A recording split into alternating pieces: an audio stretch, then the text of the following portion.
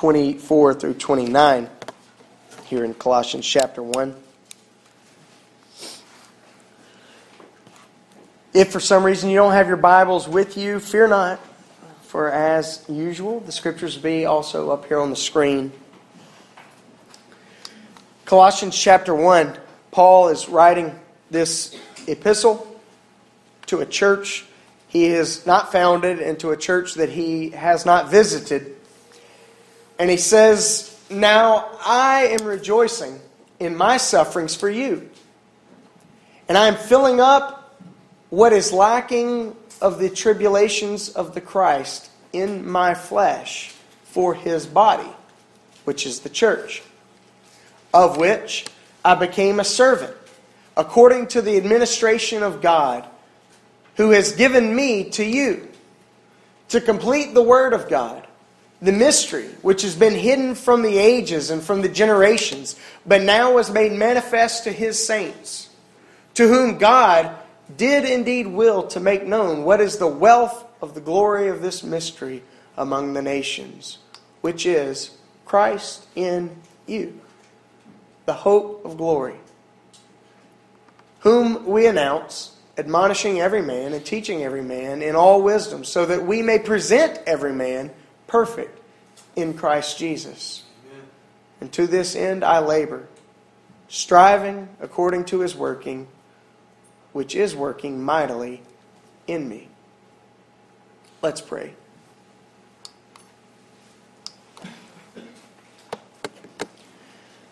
Almighty and Heavenly Father,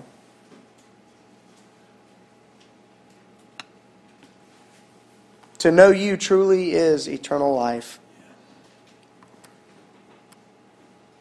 Please make it so that we may perfectly know Your Son, Jesus Christ, to be the way, the truth, and the life.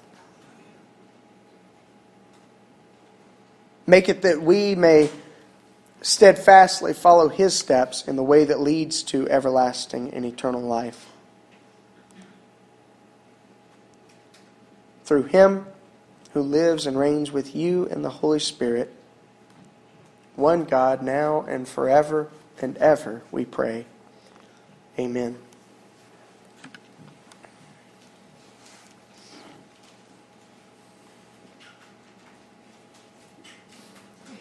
I mentioned to you just a second ago, or a few seconds ago, that Paul is writing to a church he did not found, and to a church that, to the best of our understanding of Paul and his ministry and his missionary travels and the context of why he's writing this letter in response to their pastor who was so concerned for the people of the city of Colossae. To the best of our understanding, Paul never visited this church, at least prior to his writing this epistle. Paul writes to them in love. He writes to them covering a number of themes that he covers in some of his other letters, but writing to them also addressing some themes that you don't find in some of his other letters. And one of those themes that Paul works through this epistle is that of the greatness and what he calls the preeminence of Christ. That Christ is all things to the believer, that Christ is all things to the church, that Christ is all things to the world. He says that Christ, Jesus, is the image or the icon of the invisible God. Try to put that thought together. The invisible, the God who can't be seen, isn't seen, who John said has never been seen, who the Old Testament says to see is to taste death. He is the one who has manifested that God to us. We look at Him and we see the God who can't be seen. We look at Him as an icon, an image. And we see God.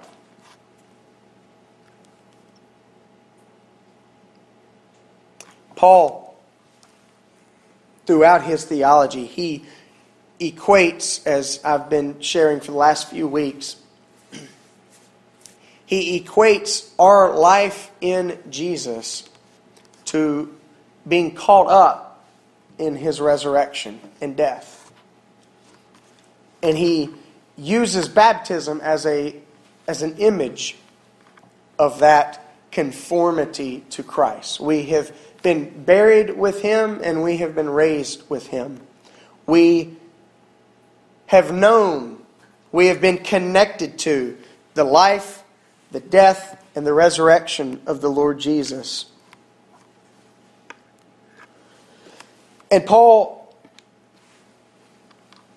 speaks about the significance of the resurrection of Jesus. He speaks of it here, and I would kind of tilt our attention also to what he says to the Corinthians in his first epistle to them in chapter 15. That the resurrection of Jesus is not just some theological truth. It's not just some truism. It's not just some image for the church to kind of pick itself up and live a better life. Paul sees the resurrection of Jesus as historical fact. It's not wishful thinking. It's not a supposal of what might have been or what could be. It's not just something to take our attention away from the death of our Lord. He sees the resurrection, and he would have us to see it as an historical fact. Christ has indeed been raised from the dead. His body did not decompose in some empty tomb or in some tomb. Instead, His body was brought back into union with His soul, and His body stepped forth from the tomb. It really happened. And if it really happened, Paul says, we too look forward to a day of resurrection. We too will one day be raised up, and our bodies will be given new life. The hope of the gospel is not just existence beyond death. The hope of the gospel is that just as Jesus was raised, we too will be raised. That there is a new creation that God has begun and will continue on into completion. And if Christ has been raised, if that is historical fact, if it has actually happened, then Paul says there is a theological reality. We, by putting our trust in Jesus, by giving our lives to Him and making Him to be Lord of our lives, not just Lord of history, not just the Lord of Israel, not just the Lord of the world in some generic sense, but if we say He is our Lord and we will live in faithful covenant with Him as our Lord, then there is a theological reality that takes place in the life of the believer. We too are raised up to new life. Not just in a future, one day beyond death sense, but even now we've been raised up to new life. And so that is what underlies Paul's call to the church in all of his epistles, in really the last half of all of his epistles, to live different lives, to live new lives. And Paul always structures his letters in this way. He begins with theology. He begins with doctrine. And if you don't like theology and you think doctrine is just for the birds, then okay, skip half of your New Testament because that's what it's dealing with. But the fact is that Paul begins by saying this is what Christ Jesus has done in our behalf, and this is what makes Him Lord. Therefore, we ought to live as though He is Lord. Amen. Which is really the activity of the church. That's why there's the body. Because God is doing something different in the world. He's doing something that the world doesn't see. He's doing something that the world doesn't know, that the world doesn't understand. He's doing something, in fact, that in the early church was considered absolute foolishness and rubbish to the world. What is wrong with these Christians? They're so weird. They're like backwoods and odd, and they care about the weak and innocent and the riffraff of the world. They're pathetic and weak. God's doing something different in the world through His church and in His church. Paul says, we have been raised up with Jesus. We one day will be resurrected, but even now, today, God calls us to live resurrected lives, lives that have been given new life in Jesus. And Paul speaks to the Colossians, to his other audiences, not just of the resurrection of Jesus, but that because of the resurrection of Jesus, the presence of Jesus is something to be known and enjoyed here and now in the church and in the believer. Paul speaks of us being in Christ and Christ being in us. Jesus told His disciples on the night that He was betrayed that we must abide in Him and He in us. Just as He and the Father co-abide in one another, so also the believer is to co-abide in Jesus. He promises His presence to us. He promises that in our lives His presence can be seen and felt and tasted and smelled. That His presence wants to permeate our lives. In fact, that's the message of Pentecost, which we'll celebrate in just a few weeks.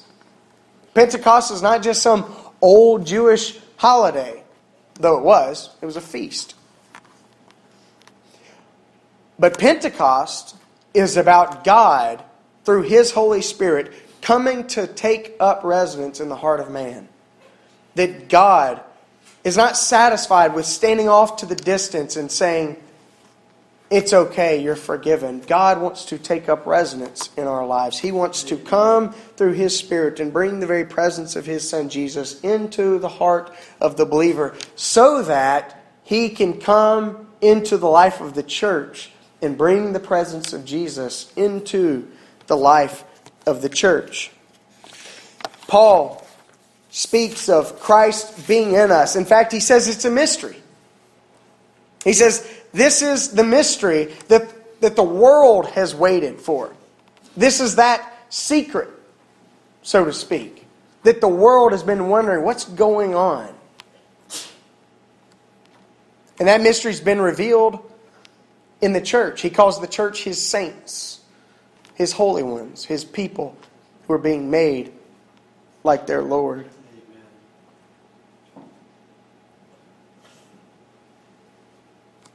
Paul says that mystery has been revealed. It's before now been hidden from the ages and hidden from all the generations.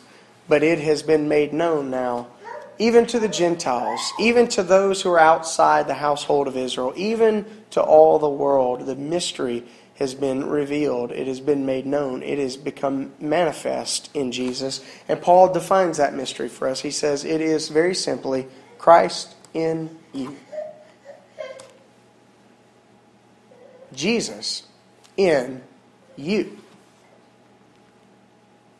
The interesting thing about mysteries, and I was talking with the preteens prior to the service about this. A mystery, we normally associate it with a secret. You know, it's something that's going to be revealed. It's something we want to find out about. It's something that we want to know. But the kind of the other side of the coin of a mystery is that a mystery cannot be fully understood.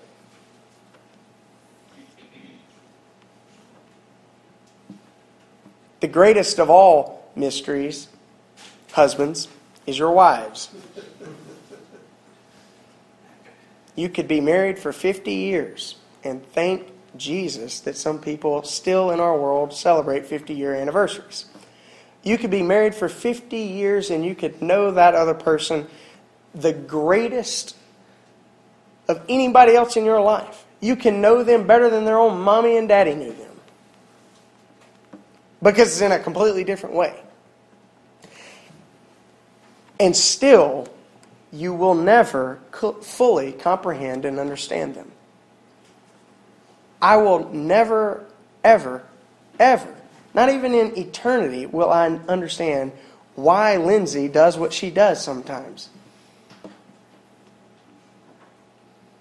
That's the nature of a mystery.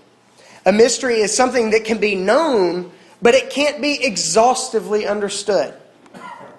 That's why we speak of baptism and the Lord's Supper as sacraments, which is Latin for mystery. ultimately, we don't know why Jesus said to baptize. We don't know why He said, do this in remembrance of me. But He did. And we know some things about it. We understand some of the images. We understand some of what's going on. But we can't fully understand the working of God. The passage ends with Paul saying that God, He's doing this through the working of God, which God is working in him mightily. And he's speaking of this working that is working. And he talks also about being called as an apostle and called as a servant to the church, even to suffer in behalf of the church. And he says this is done according to the administration of God, or according to God's purposes. And those are things that we can't fully comprehend. We can't fully comprehend why God is doing what He's doing. We can't fully comprehend what it is that we're headed toward. But we can know that it has something to do with this idea of taking up residence in Jesus so that Jesus might also take up residence in us. It has something to do with our lives being fit into His life. That's why we can speak of having eternal life even now. Eternal life is not something to be enjoyed after we die. Eternal life is something that is promised to us now. Jesus told His disciples on the night that He was betrayed, and then during His high priestly prayer, He explained a little bit of that. He said, to know you, the one true God, and me, Jesus Christ, whom you've sent, that is eternal life, O Father. And we are called to know Jesus today. Amen. We're called to bring ourselves to Him, to find our lives in Him, to conform our lives to His, and to therein know Him, and to love Him, which even still is a mystery. The fact that the mystery has been revealed doesn't take away the fact that it is a mystery. You explain to me how Jesus lives in your heart, how that makes sense on a scientific level, how that makes sense on even on a theological level, because we have some patterns, but we don't know how it all fits. It's still a mystery. In fact, talking with the kids, we were talking about the heart, and I think it was Layla brought up the interesting nature of the heart and how it beats and that sort of stuff. We then got off into a scientific discussion. But in the end, we were able to say we can say a lot of things about how the heart works, but none of us can explain why it works in that way. It's a mystery. Paul says the mystery of all the ages, the mystery of all generations,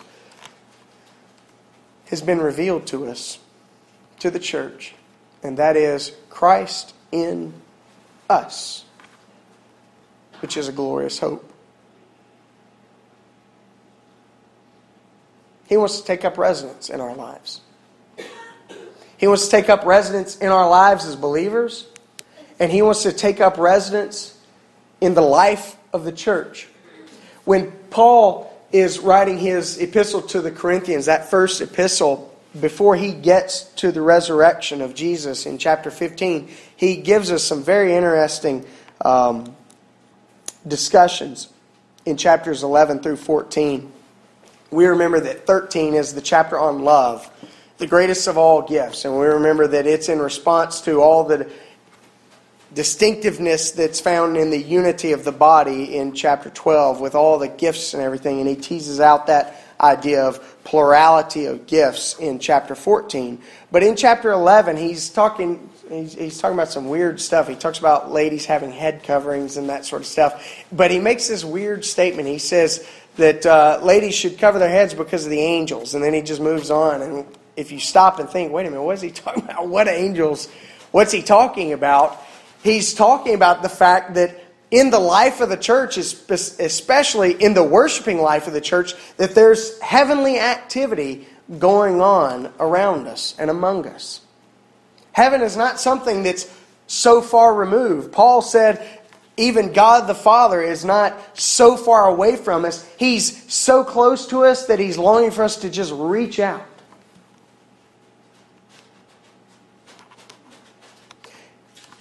God wants to do something in the life of the church that brings His very presence into the life of the church, so that in our worship, He's there.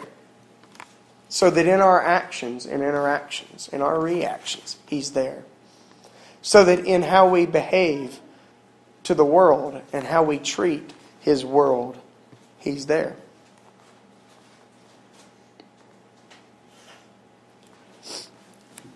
In light of this presence of Jesus, Paul makes some very interesting observations and connections to what I'm just going to call the inness of Jesus. I'm not talking here about Jesus being like in the in crowd. I'm talking about this idea of Jesus being in us and us being in Him. It's interesting that Paul makes a big to-do about the body of Christ. He talks about the church, the called out ones, those who have been called together as an assembly. And he says, this is the body of Christ. And Paul talks about the work that he is doing and how God has called him as a servant to the body of Christ, to the church. And it seems very clear, at least in the life of Paul and in the writings of Paul, that those who have Christ in them place a pretty significant importance upon others in whom Christ lives, namely the church. If Christ is in us, if we have been conformed to His image and to the image of His resurrection, if that is a theological reality for our lives, then it is incumbent upon us to care about His body, the church.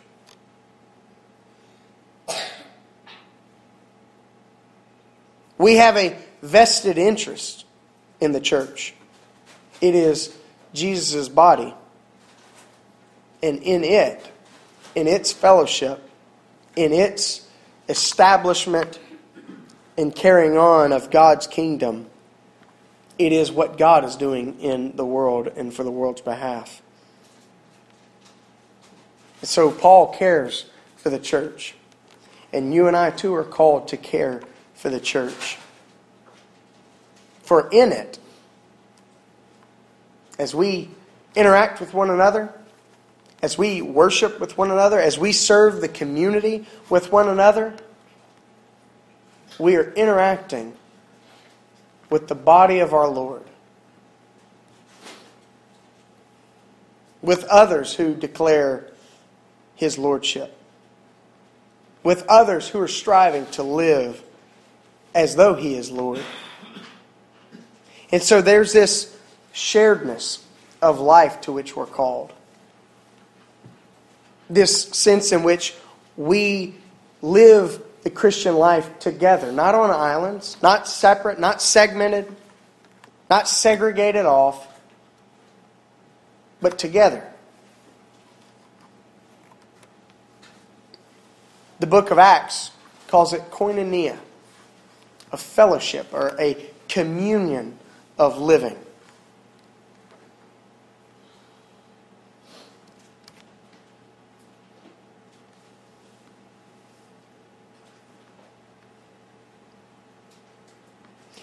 And then regretfully so, at least in a natural sense,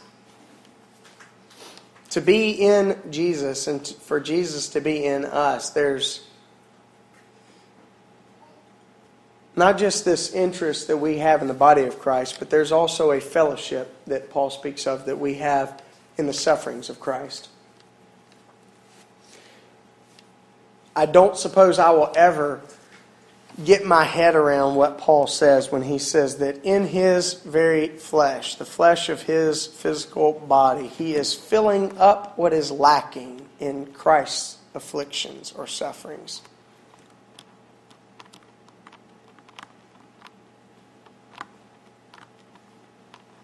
We remember the suffering of our Lord during Passion Week. We remember His scourgings. We remember the crown of thorns. We remember the lashes. We remember the mocking. We remember the spitting. We remember the rejection. We remember the betrayal. We remember the denial. We remember the abandonment. We remember the mock trial. We remember His silence before His accusers. We remember that His hands were nailed to a cross after He had to carry it up Golgotha's hill. We remember all of those sufferings, and then Paul says he's filling up what's lacking in those sufferings, as though those sufferings aren't enough.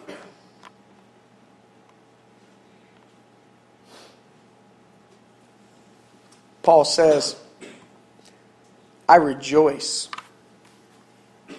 I delight. Not in that I suffer, but that I am, through God's will, enabled to suffer with Jesus for the sake of the church, His body.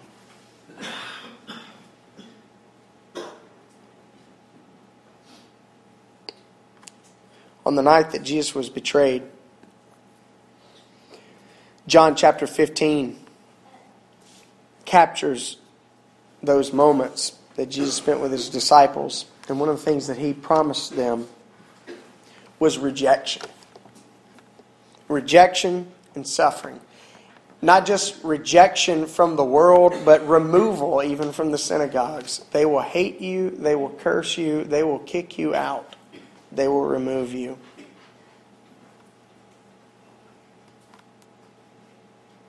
You read Peter's epistles, and you find that, that promise of rejection and that promise of suffering didn't go away with time.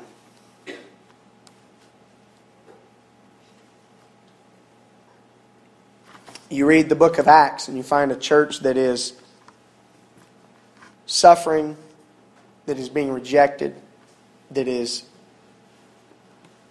being ridiculed, and yet it grows. It was Tertullian, one of the fathers, perhaps the father of Latin theology, who hundreds and hundreds of years ago, just a short while after Jesus and the disciples, said, "The blood of the martyrs is the seed of the church."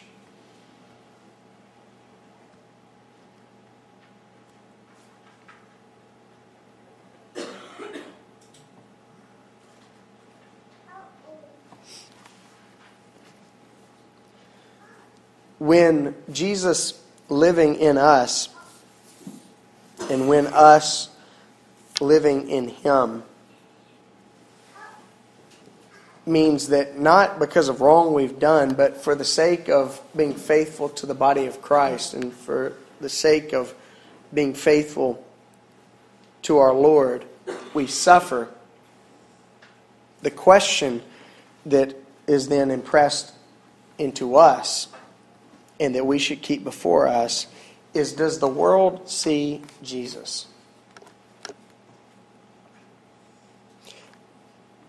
Does the world see Jesus in my life and in yours?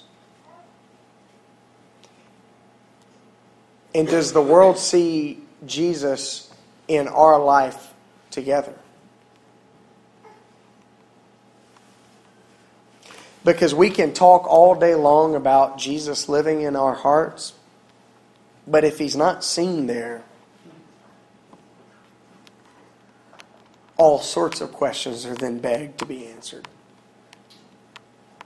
And we can talk an awful lot about being a Christian church,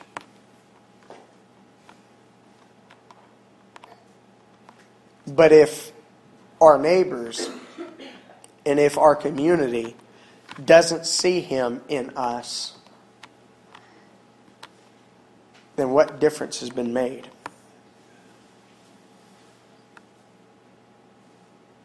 It is not enough for us to talk about just some doctrinal or theological truth about Jesus indwelling us and about us indwelling Him.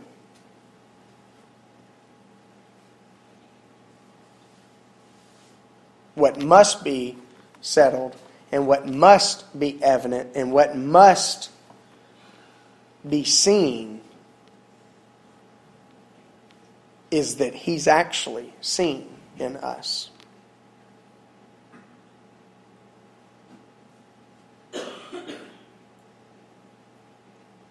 Is He seen in our tempers? Is He seen in our interactions? Is He seen in our behaviors?